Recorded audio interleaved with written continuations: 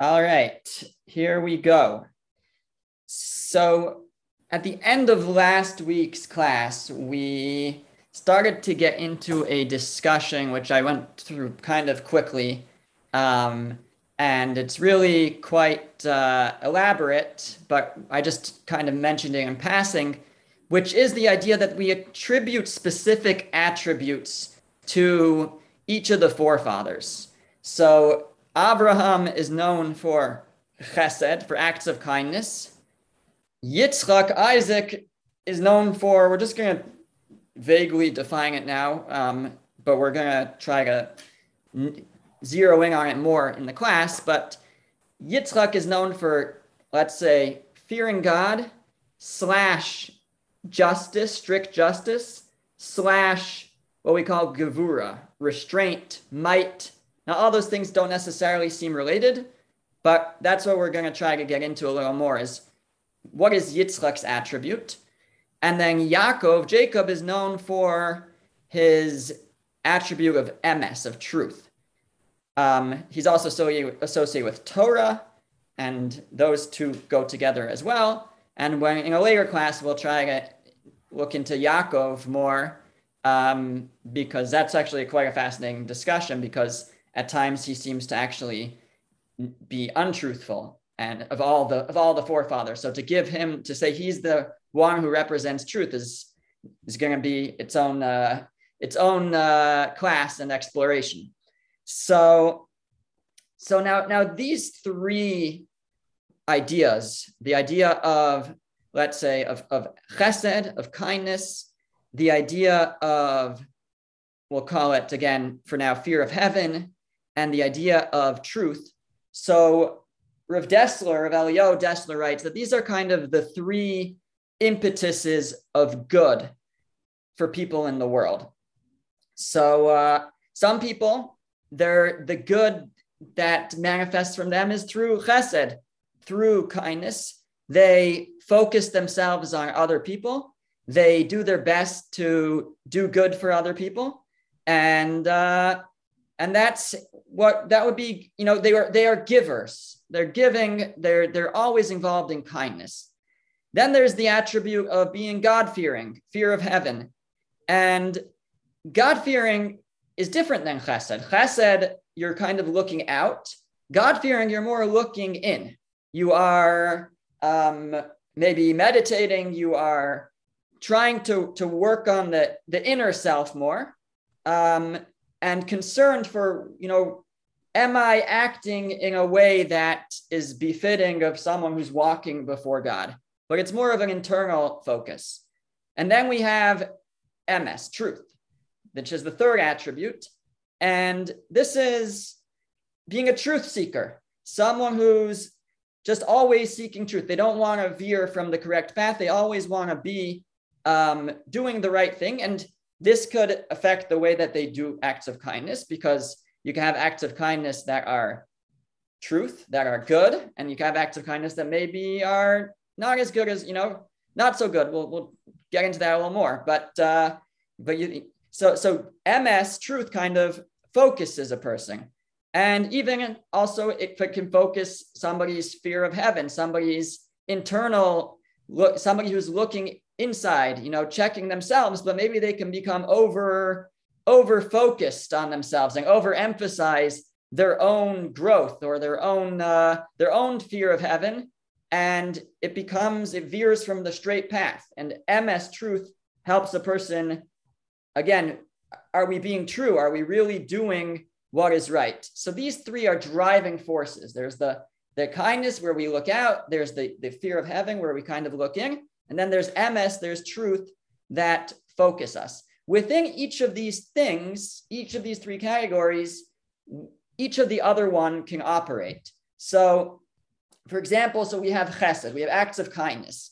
When a person does kindness, they could be doing kindness because it's who I am. It just pours forth from me. I'm always looking for opportunities. So we would call that kindness in kindness, pure kindness. Just somebody who just wants to do all kinds of chesed, all kinds of kindness.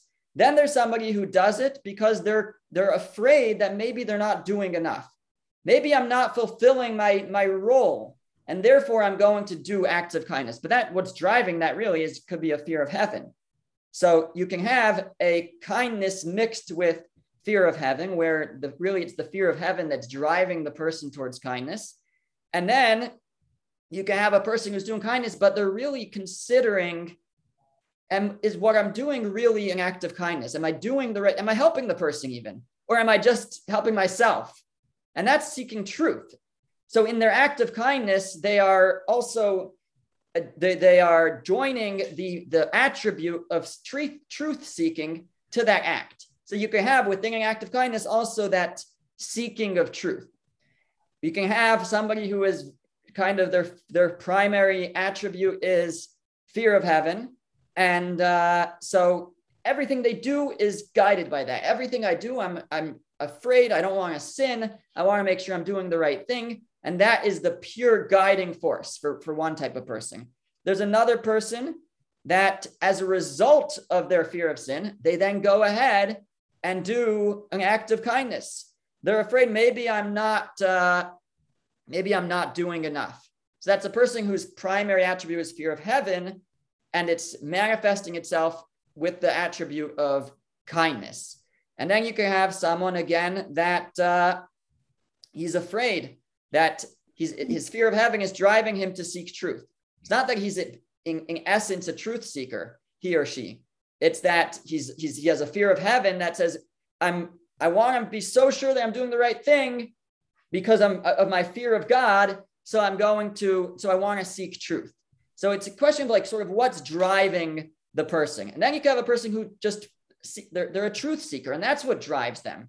So they seek truth because that's what they love. They love truth. They love arriving at truth. You can have a person that, because they seek truth, they then go and do kindness because they realize that a person who is true and straight will be involved in acts of kindness. So then that chesed gets mixed into the emes, into the truth. And then you have somebody who, he's a truth seeker, but he has this fear of moving away from the truth, and that's sort of helping drive him. Again, there's like a mix of his fear of having into his truth seeking. So the idea is that everybody might have one of these as their primary attribute, but any of the other two can be mixed into their actions and into their decisions. And we actually attribute these attributes, the Kabbalists talk about this in relation to God. It's actually on the spheros, the spheres, the different circles. I'm sure you've seen a Kabbalistic image of like circle, and then circles, and then like that. I could have brought up an image if you don't know what I'm talking about. But so among those, actually, I think fourth, fifth, and sixth are these attributes: chesed, kindness; Gevurah, might, which we're saying is associated with fear of heaven, which we still have to explain why. But and then under that is what's called tiferes, splendor. And splendor is related to truth.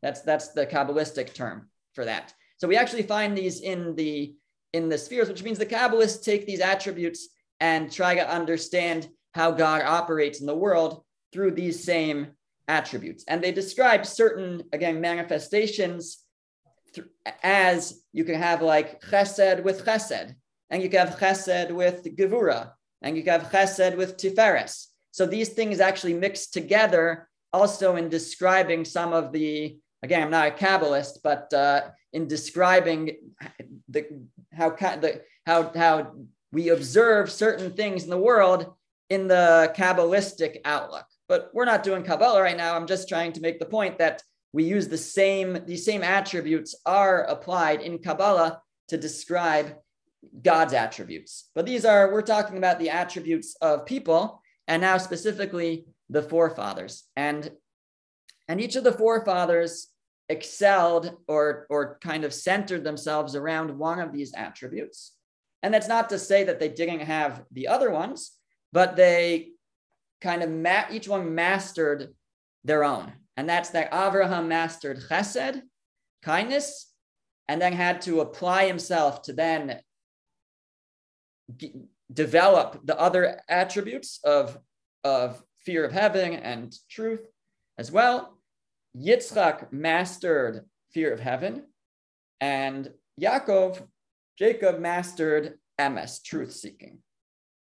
And that's something that could be true for us as individuals, that one of those things might be what's driving us towards good. A person might be good because they just love doing acts of kindness. A person might be good because they have this fear of heaven that they walk around. I want to make sure, I recognize I'm standing before God at all times. I always want to make sure I'm doing what's right. A person could do good because they just have such a drive to seek truth. I just want to do what's true and what's right. And that's what drives me. And each individual can try to, contemplate and determine what it is that drives them. But we have to remember that these three attributes really they're all things to work on. So even if there's one of these that's driving us mostly, we want to try to develop those other ones. And that's what we see with the forefathers is there's this process of development that goes on in each of their lives. So certainly, again, when we talk about the forefathers, they're like, these were these great people that are somewhat beyond our comprehension, but we recognize that each one of them mastered one of these attributes and then had to work on the other ones. So Abraham was the master of chesed, of kindness. Already before he even ever experiences a prophecy, he's already, reaching out to people. He's already trying to bring people close to God. This is what we talked about in the first class. Intuitively, even before he had a prophecy, even before God had ever spoken to him, he's already reaching out and calling out in the name of God and inviting people to his house and teaching people about kindness. And the idea of Abraham was that Abraham looked at the world and recognized all the good that God does for him. He recognized God as creator of the world. That means that God provides everything. And therefore, if God is a master of chesed, of kindness, so then I want to emulate that. I want to emulate God and do the same thing. And so Abraham's means of serving God is through walking in his ways, emulating what he observes of God, which is God as the benefactor of the whole world. And Abraham himself wants to be a benefactor. And when Abraham invites people over, we mentioned the Midrash, well, it's from the Talmud actually, that Abraham used to invite people over, and when they would get up to thank him, he would say, no, don't thank me, thank God. He's the one who really provides. So he wasn't just like trying to trick them into, come over and then, I'll get you to thank God. What he was really helping them do is arrive at the same place or take the same path that he took. He wanted them to thank God, because by thanking God, what they're really doing is recognizing God as benefactor, just like he did. Just like Abraham recognized God is the one who provides all that we have, and therefore I'm going to serve him by emulating him. So that's what he wanted people to do as well. So when they would come and they would benefit from Abraham's table, and he would say, don't thank me, thank God, what he was really saying is recognize where everything comes from. And if you recognize God as the one who provides, so then naturally you're going to want to serve him, give back to him. And the way that you'll do that also perhaps is the same way that I do it, which is through acts of kindness, through acts of chesed. That's the way, the primary way in which Abraham served God. And because of that, because he was so focused on this, so to be tested, he didn't have to be tested on his kindness. That was intuitive. That was natural. He mastered that. It became a part of him. Many of the tests that Abraham experiences are to see, can he let that trait go for a bit, for the purpose, for the sake of God's word. Because if he's just doing it because it feels good for him, then then there's something that's not, he's trying to serve God. That's why he's doing it. But if he's doing it just for himself, then that's not true service of God. So when God tests him each time, or many of the times, he's really testing that trait. So even when God says, Lech lecha, go, travel to another land, he tells him, leave your family behind, leave your aging father behind. That's not easy for Abraham. Even though his father had tried to turn him in, but that's not easy for him. That's going against his nature. His nature is to do kindness, and to leave his father behind is very difficult. We have the test.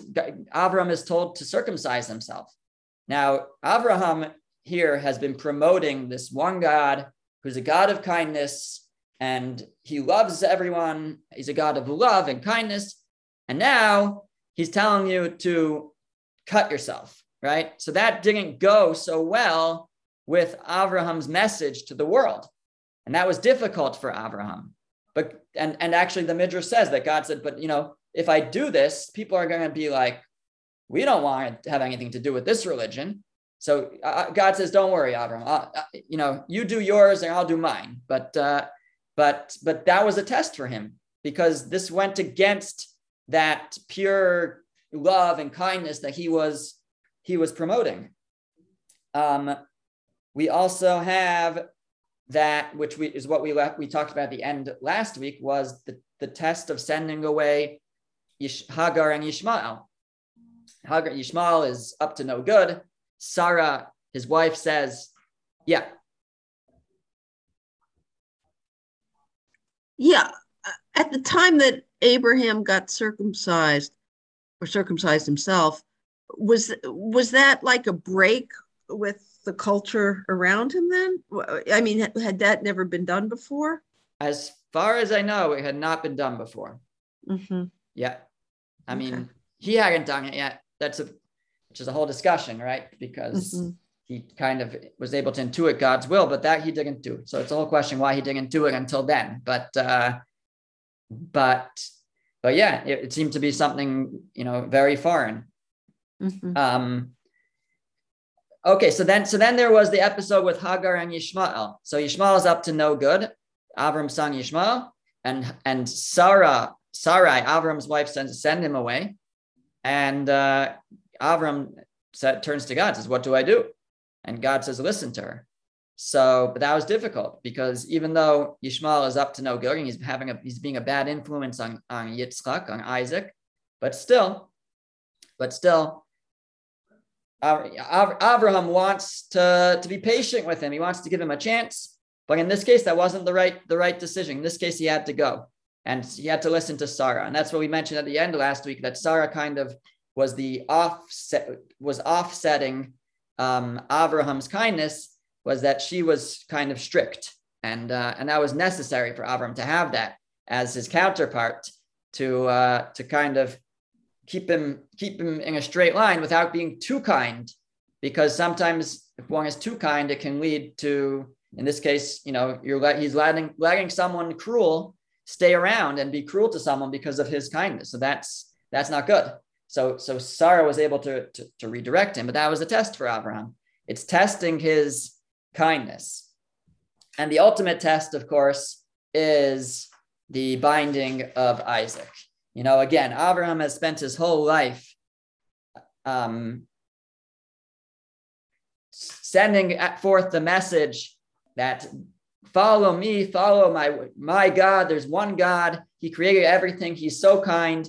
He's loving. And by the way, it was quite popular in those days to sacrifice your son to an idol. They would burn their children. It was very common. Avram, his whole life was like, no, we don't. I have a much better religion. Follow me. We don't do that in my religion.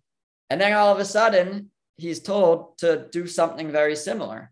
And it's a tremendous test for him, because it goes against everything that he represented. But God said to do it. So can he exercise the restraint on his kindness? Can he restrain his own kindness to do the word of God, to carry out the word of God? Because ultimately, if that's what God says to do, that is what is right. That is the way that is serving God. So of course, in the end, he doesn't have to do it, but that's the ultimate test for him. I want to just look at some of these verses here, which is source 1 on the source sheet. And it says in chapter 22, and it came to pass after these things that God tested Abraham, and he said to him, Abraham, and he said, here I am. And he said, please take your son, your only one, which maybe we'll translate as your individual one, whom you love, Isaac, and go away to the land of Moriah and bring him up there for a burnt offering on one of the mountains of which I will tell you. So I just want to share something which is really tangential to what we're talking about. But so if you look at Rashi on that verse, so it's a strange verse. God says, take your son, your only one or your individual one, whom you love, Isaac. So there's like these 4 steps here. You could have just said, take Isaac. So why all these steps? So Rashi says as follows, based on the Midrash, your son. So he, meaning Abraham, said to God, I have 2 sons. So God said, take your son. Avraham says, I have 2 sons because he has Yitzchak and Ishmael. So God says, your only one, meaning your individual one, meaning one who is individual to his mother. So Avraham said to him, this one is the only son of his mother, and that one is the only son of his mother. Ishmael is the only son of Hagar, and Yitzchak is the only son of Sarah. So you still haven't told me which son I'm supposed to take. So then God said to him, the one whom you love. So he said to him, I love them both. So finally he said, Isaac. So fine. So that's what Rashi says. The steps. Your son, your only son. It was a conversation. God said, take your son. He's like, I have 2 sons. He said, your individual one. He's like, each one's an individual to his mother. He said, the one that you love. He said, I love them both. He said, Isaac. So Rabbi Zachariah Wallerstein, who's a rabbi in New York, he's a popular speaker. So I once heard a class from him, a recorded class, and he's pretty funny. He was talking about how he had gotten into an argument with a friend about, he had a whole story where the argument took place, like in the store while waiting online. But so he was arguing with him the following: Is it possible for a parent to love their children equally? Or does every parent have one child that they love more than the other? So this friend of his was making that argument that you can't possibly, you can't really love your children equally. You're going to love one slightly more than the other always. And Rabbi Wallerstein was saying, no, it's possible to love them equally. So he said that he then subsequently came across a midrash. And the midrash is in the Midrash Tanchuma. That's one work of midrash, a collection of midrash. And it's very similar to this Rashi. Rashi is also quoting a midrash, but it adds one little line in. And if you would insert this, because in this version of the midrash, it has this one extra line. So they're having this conversation, this back and forth. And God says,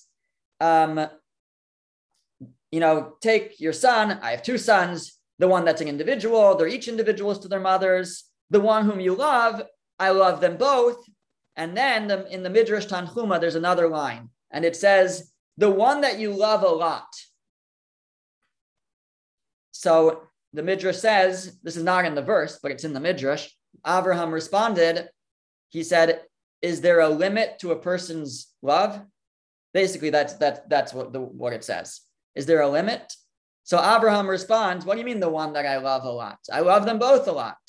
I love them both equally. And so finally, God says Isaac. So it's just a beautiful midrash that Rabbi Wallerstein felt proved his point that you see, this midrash teaches at least that you can love your children equally. There's no limit. There's no boundaries on the love that a person can have for their children. That's what Abraham said. Is there a limit to the love that I can have? I can love them equally. That's just a side point. Okay, so verse number 9. And they came to the place of which God had spoken to him, and Abraham built the altar there and arranged the wood, and he bound Isaac his son and placed him on the altar upon the wood. So we already see actually Isaac, is willing and ready to be sacrificed. He doesn't fight. He doesn't, he was 37 at the time. He wasn't, it's not like he was a little kid that didn't have a choice. He was 37 years old, and his father was 137. So he was definitely the stronger one there, but yet he went willingly. In fact, the Midrash says that Isaac said, Father, you should bind me, because if you don't, then I might flinch when you're trying to sacrifice me. So he was very submissive to this, which we'll have to get back to. And then verse 12 says, and he said, so we zoom forward, and then basically God sends an angel that says, don't do it, hold back. So, and he said, do not stretch forth your hand to the lad, nor do the slightest thing to him. For now I know that you are a God-fearing man, and you do not withhold your son, your only one, from me. So there we have a key line, Ata yadati, now I know, ki arei Elokim ata, that you are a God-fearing man. That here, Avraham shows that God-fearingness, his ability, where he's willing to go opposite his own trait of kindness, to restrain his kindness and hold it back. The kindness that has flown forth his whole life, hold it back and do this seemingly cruel act, but it's what God said to do. And that takes what the verse describes as fear of God, fear of heaven, to do that, where you have to kind of look inwards and restrain and constrain and those attributes which flow naturally, but a person applies control over that. And that's what Abraham was able to do at this time. And this was perhaps his greatest test of that. But again, we have this idea that although he excels in the midah, in the attribute of chesed, of kindness, but now he is, therefore, because of that, that's why he is tasked, really, he's tested on that trait itself. Is this something that just is purely all that motivates you, or is it possible for you to rein that in and restrain it when necessary, like when God says to? So here Abraham shows that restraint, which is important. Chesed running wild, kindness running wild, like we said, can lead to take a person to the wrong place. You can have someone who's so kind, he gives away all his possessions to tzedakah, to charity. It sounds very nice, but then, first of all, that person is hurting himself or herself. That person now becomes someone who needs tzedakah from others if they've given everything away. It can hurt their family members if they give everything, right? So it seems like he's being so kind, he's giving everything away, but it's really not so kind. A person can, like we said, be kind to someone who's cruel. Is that kind? If you're kind to someone who's cruel and you are allowing that person to continue to be cruel as a result of that kindness, then that's not really kindness. That is misplaced kindness. So even, it's a wonderful attribute to be so giving and always want to be giving. But if a person can't restrain it when necessary, then it's misplaced.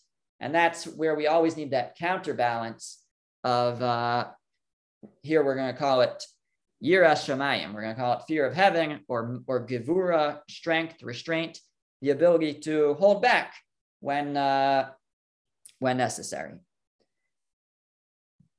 Okay, so that's Avraham. What about Yitzchak? What about Isaac? So Isaac is very interesting because while the Torah spends a lot of time talking about Avraham, we have all of Parshas Lech Lecha, Vayera, part of Chayei Sarah, so like 2.5 parshas, and a lot of time talking about Jacob, Yaakov. We have part of Toldos, Vayetze, Vayishlach, part of Vayeshev, like 3.5 parshas. Yitzchak gets basically 1 parsha, Toldos. And even in that parsha, there's very little that happens to Yitzchak. We just know very little about Yitzchak's life. And to the extent that we can call him kind of that the hidden one. We don't really know so much about Yitzchak. How can we we can look at Avram's life and realize who he was, what he represented. We could look at Yaakov's life and discern what he represented. It's hard to figure out what Yitzchak represents. Let's take a look at what we know about Yitzchak. So we know that his father almost sacrificed him and that he went willingly. So that's a big deal. And that's points for Yitzchak for being ready and willing to even give up his own life for the sake of God. That's one thing. Let's see what else we know. So if we look at source 2, we have a series of verses here. There's really one episode that occurs before this, which is where Yitzchak prays for children and is answered. He has 2 children, Yaakov and Esav. But now we pick up chapter 26, and we have a series of verses. So let's read through these and try to figure out who this guy is. So it says in chapter 26, verse 1, and there was a famine in the land, aside from the first famine that had been in the days of Abraham. And Isaac went to Abimelech, the king of the Plishtim of the Philistines, to Gerar. And the Lord appeared to him and he said, do not go down to Egypt, dwell in the land that I will tell you. So God says, don't go to Egypt. Rashi comments, do not go down to Egypt. Why did he think he might go down to Egypt? Why would Yitzchak have gone down to Egypt when there was a famine? So Rashi says, for he had in mind to go down to Egypt, as his father had gone down in the days of the famine. His father went to Egypt when there was a famine, so that's why Yitzchak might have done the same. But God says don't. So God had to specifically tell him, don't go to Egypt. I know what you're thinking. You're going to do what your father did, but don't. In fact, it's interesting that if you look in verse 1, it says there was a famine in the land, aside from the first famine that had been in the days of Abraham. So Ramban, in his commentary, writes that the implication here is that this was like the first famine since then. Abraham when he first arrived in Canaan, there was a famine. He went down to Egypt. This is the first famine since then. It's, 70 years later or more than that, actually. It's probably, I don't know exactly, maybe like 100 years later. But it's the first famine since then. People remembered that famine, the famine from the days of Abraham. They remember that Abraham went down to Egypt. Yitzchak knew that. God says, Yitzchak, don't do as your father did. Don't go down to Egypt. Okay, we skip to what says verse 6 here. So Isaac dwelt in Gerar. And the man of the place asked about his wife, and he said, she is my sister, because he was afraid to say she is my wife, because he said, lest the man of the place kill me because of Rebekah, of Rivkah, for she is of comely appearance. So this sounds familiar, because this is what Avraham did twice. Avraham did it when he went to Egypt. Avraham actually did it with Abimelech, king of Gerar, also. And apparently Avraham would do it, actually, the verse says, wherever he would go. He would say that Sarah was his sister. That way they wouldn't kill him. And so Yitzchak does that as well. Fine, there's a little story that happens with that, but I left that out. We go now to verse 12. And Isaac sowed in that land. He found in that year 100-fold, and the Lord blessed him. So he planted and he did very well. And the man became great, meaning Isaac became great in wealth. He grew constantly greater until he had grown very great. And he had possessions of sheep and possessions of cattle and much production, and the Philistines envied him. And Abimelech said to Isaac, so the king of Gerar, of the Philistines, says, go away from us, for you have become much stronger than we. So he gets sent away. You're doing too well here. We don't want you here. Go away. And Isaac went away from there, and he encamped in the valley of Gerar and dwelt there. So he goes away. And what happens? Verse 18, I underlined it. And Isaac again dug the wells of water, which they had dug in the days of his father Abraham. And the Philistines had stopped them up after Abraham's death. So he redigs the wells that his father dug, and he gave them names like the names that his father had given them. And then he gives the names to the wells. I don't know why they had to name the wells, but they did. It's like street signs, I guess. You name the wells, and he named the wells the same names that his father had named the wells. He redug the same wells, and then he named them the same names. Okay. Fine. So maybe let's pause there for a second. So what do we know about Yitzchak so far? What we know is that he was willing to give up his life to be sacrificed. We also see what I'm trying to bring out with these verses is a bit of a pattern, which is that he tries to model his behavior after his father. So there's a famine. When there was a famine, his father went down to Egypt. So he's packing up his bags to go to Egypt until God says, no. I know what you're thinking. You want to go to Egypt? Don't go to Egypt. You're different. Rashi, the Midrash, says he was different because he was almost brought as a sacrifice, which made him holy. He couldn't leave Israel. Whatever the reason is, God says, you're different. You can't leave Egypt. But he's ready to run and do exactly what his father did.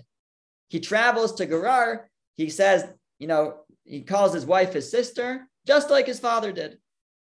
He ends up in this place where he needs to dig wells. He digs the wells that his father dug, and then he names them the same names that his father named them.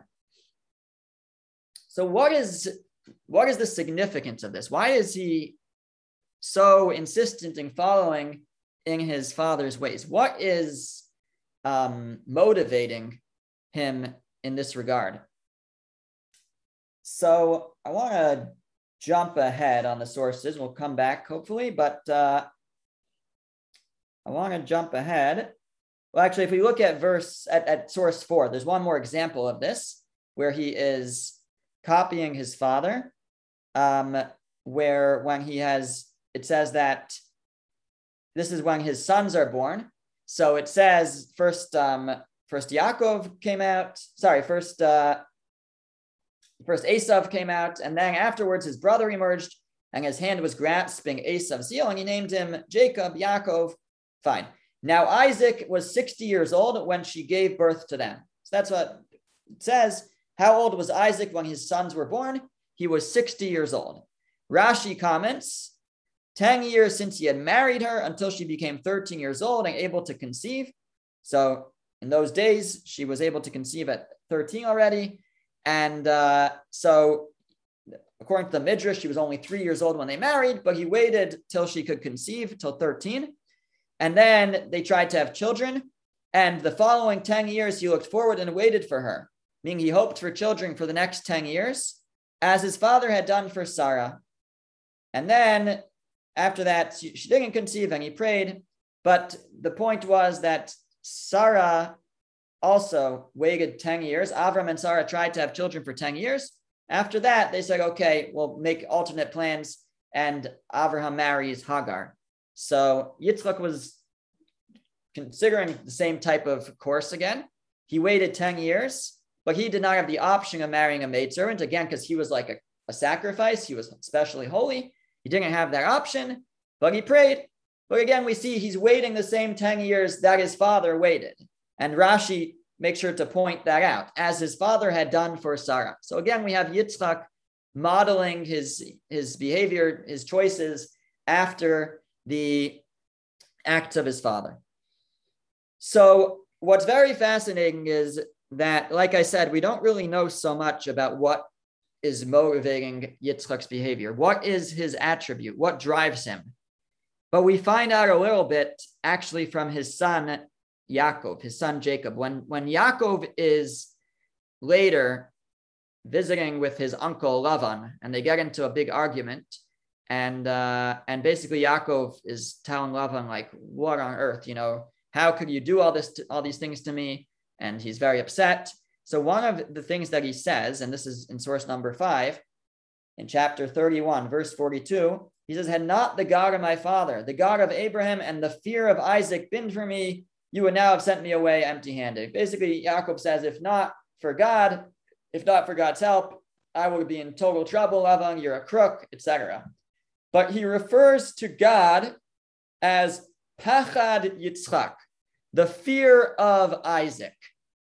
And that teaches us the relationship that his father Isaac had with God. How did Isaac relate to God? He related to him with pachad, with fear. That's that attribute that we mentioned earlier, fear of heaven, fear of God. That's what motivated his choices primarily in life. And therefore, we can understand a little bit of why he chooses to do what his father did.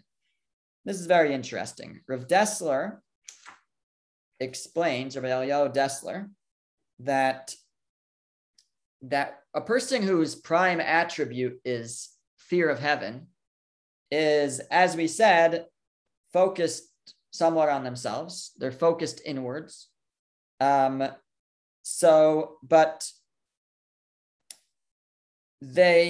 because there's a couple of things. First of all, a person who has fear of heaven, they're always in awe of heaven. They're always recognizing God is there. They nullify themselves before heaven. So that's, first of all, what gives Yitzchak the ability, the strength to be ready to sacrifice himself, to walk willingly to that altar and say, bind me, because he lives with fear of heaven. He lives with that awe and that sense of God at all times. But also, more than that, a person who is, again, focused on this is their driving force. So they're constantly examining their choices. They're constantly considering, am I doing God's will? And how do I know if I'm doing God's will? And it could almost be obsessive, but it's that if a person has that constant fear of heaven before them, so they're constantly wondering, thinking, am I doing the right thing? Am I fulfilling God's will? And what can result actually is as a result of this is a person could actually do less because of that. That can minimize the extent of a person's a person's production, a person's actions. It holds them back at times because am I going to do it right? Am I going to do it the way that God wills? And that can hold the person back. And maybe that's why we don't find that Yitzchak was as active. We just don't have so much about his life. But also, especially things that are in the public eye, that a person doesn't want to do the wrong thing and make a mistake before God. Or they are concerned, maybe I'll do it slightly wrong. Again, there's with such a focus, there's a drive for perfection because there's that constant fear of heaven, awe of heaven. I'm standing before God. Everything kind of has to be perfect when you have that outlook. And again, there's definitely a place for this, and it's very important to have it. But it has to be balanced. I'm not saying it wasn't for Yitzchak, but it was something that he was developing, and it's something that he's passing on. This is his contribution sort of to the lineage of the forefathers. So that's perhaps why in Yitzchak's decisions, his life decisions, each time he's faced with a decision, how does he decide what to do? I don't know what to do. I want to make sure I'm doing the right thing. What does God want from me? I'm going to do what my father did. That's his answer in these situations. At least with regards to the worldly matters, digging wells, what to call them, where to travel, how to respond to a given situation, how to respond to a famine, when to pray for kids, all these things. What is driving him? His fear of heaven. How does that manifest itself? He has to decide what to do. How do I know what to do? So he chooses based on what did his father do? What did my father do? That's what he looks to. What's interesting though is that there were certain things that his father did that he didn't really do. So one of those examples is that he did not publicize the existence of God in the same way that Avraham did. So if you look actually at number 3 here, going back to source 3, so it says, so I basically collected a bunch of verses where it says that Avraham built an altar and called out in the name of God. He sort of set up his tent and started teaching and popularizing the monotheism and God's kindness. So So in 12:5, it mentions souls that are attracted in Haran. So he was this great outreach leader who attracted all these followers. And then in 12:8, there he goes to Bethel and he builds an altar and he calls out on the name of God. And then in 13:3 and 4, he went again back to that same place. And again, he calls out in the name of God. Again, he builds an altar in another place in Mamre. And then finally in 21:33, again, he plants a tree or he builds an inn. There's different ways to understand it. And he calls out the name of God. So over and over again, Abraham is setting up his tent and calling out in the name of God, which means he's publicizing and attracting followers to his way of life. But we don't find that Yitzchak really does this until we do. But for the first many episodes of Yitzchak's life, what we know, we don't see that he's doing this. So if you go back again to source number 2, we were in the middle of reading through all these verses here. But maybe we'll pick up from verse 22 there. So we're in source 2, verse 22. So after Yitzchak digs all these wells, and then he's fighting over the wells with the Plishtim, they're coming, they're saying, these are our wells. So he moves on. He doesn't fight them. He moves on. And but then finally in verse 22, it says, and he moved away from there and he dug another well, and they did not quarrel over it. Finally, they leave him alone. So he named it Rechovot, and he said, for now, the Lord has made room for us and we will be fruitful in the land. God has kind of given us we now have some space. They're not quarreling with us. So he's happy about that. And then it says he went up from there to Beersheba, and the Lord appeared to him on that night and said, I am the God of Abraham, your father. Fear not, for I am with you, and I will bless you and multiply you, your seed, for the sake of Abraham, my servant. So God says, fear not. Very interesting, right? So he was afraid. We know that was something that Yitzchak lived with. Fear of God, fear that he was he doing the right thing? God says, fear not. So then, verse 25, all of a sudden, and he built an altar there and he called in the name of the Lord. All of a sudden, now he's taking on the attribute of his father. That he had not been involved in. He had not been involved in reaching out to people and attracting them to this way of life. And now all of a sudden, things kind of opened up for him, and he saw blessing, and he saw things are good. And God says, don't worry, don't fear. And now he's ready to call out in the name of God. But again, that which he was not following in his father's footsteps in this regard was also motivated by that same attribute of his fear of God. He didn't consider himself worthy enough. He didn't think I could do it. He had experienced many difficulties. Perhaps he thought, I'm not worthy, I'm not deserving, and I'm not that guy, But God says finally to him, and it's when he sees a little bit of blessing, he sees things coming together. God says, fear not, don't be afraid.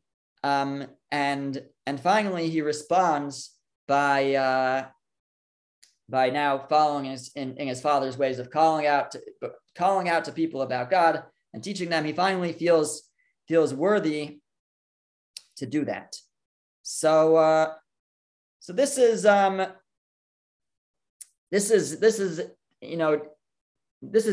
This is Isaac. Isaac is the one. He's very restrained. He's restrained. He's not running all over and doing great things.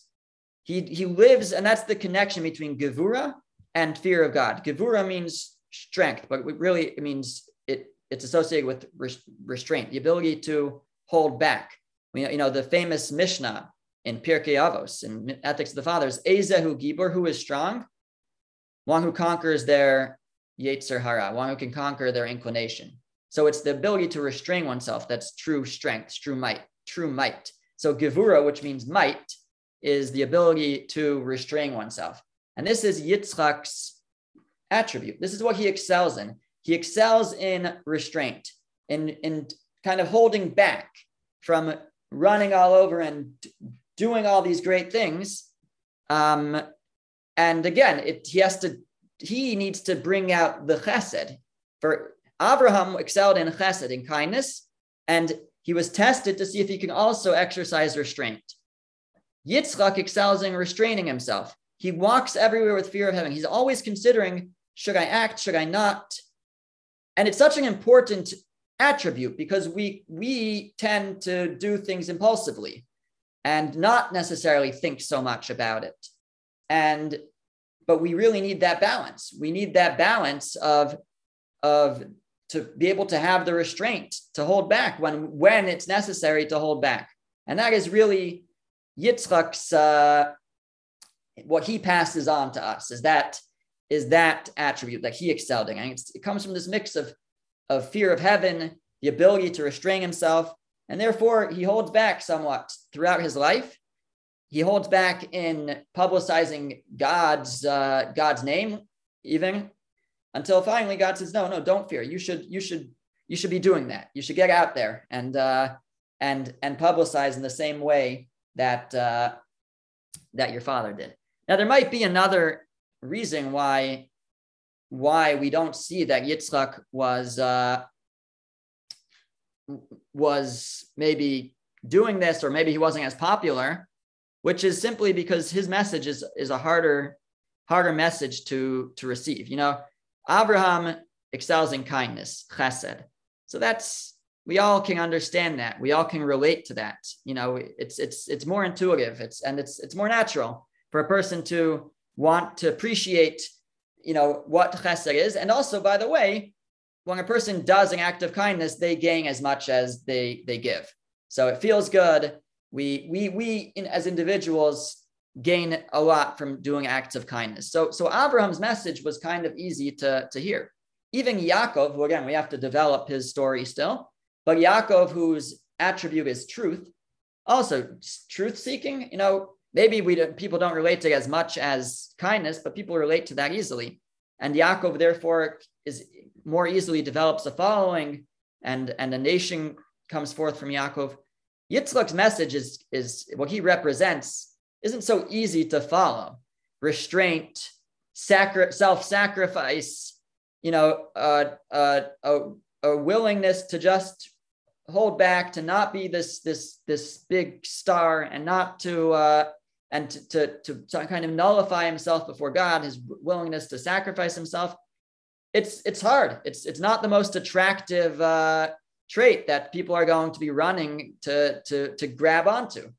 But like I'm saying, it's still extremely important, and it's part of what makes up like these three attributes altogether combine to help a person towards perfection. It's the ability to do acts of kindness, to restrain ourselves, to self-sacrifice when necessary, and of course to do that all while seeking truth and doing it in a true way. So that is Yitzchak. I didn't realize how late it is. One more point. We mentioned last week that Sarah balanced out, and I mentioned it tonight also, Sarah kind of balanced out Abraham, right? Abraham excelled in acts of kindness. Sarah was a little bit stricter, a little bit more to the point.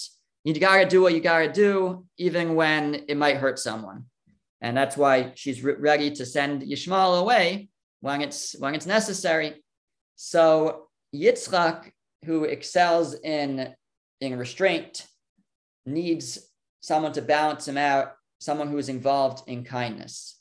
And that is his wife, Rebecca. That's why when we see that she excels in that. When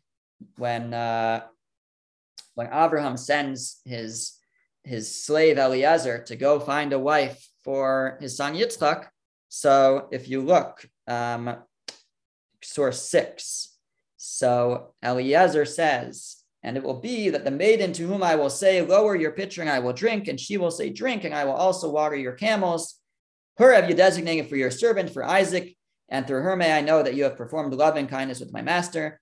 So what is he looking for? He's looking for someone who does acts of kindness. I'm going to ask her for water. She's going to give not only me water, but my camels also. And what happens?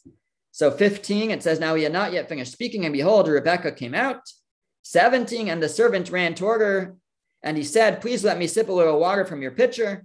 And she said, drink, my lord. And she hastened and lowered her pitcher to her hand, and she gave him to drink. And she finished giving him to drink. And she said, I will also draw for your camels until they have finished drinking. And she hastened, and she emptied her pitcher into the trough, and she ran again to the well to draw water, and she drew for all his camels. Now, does this sound a little bit familiar?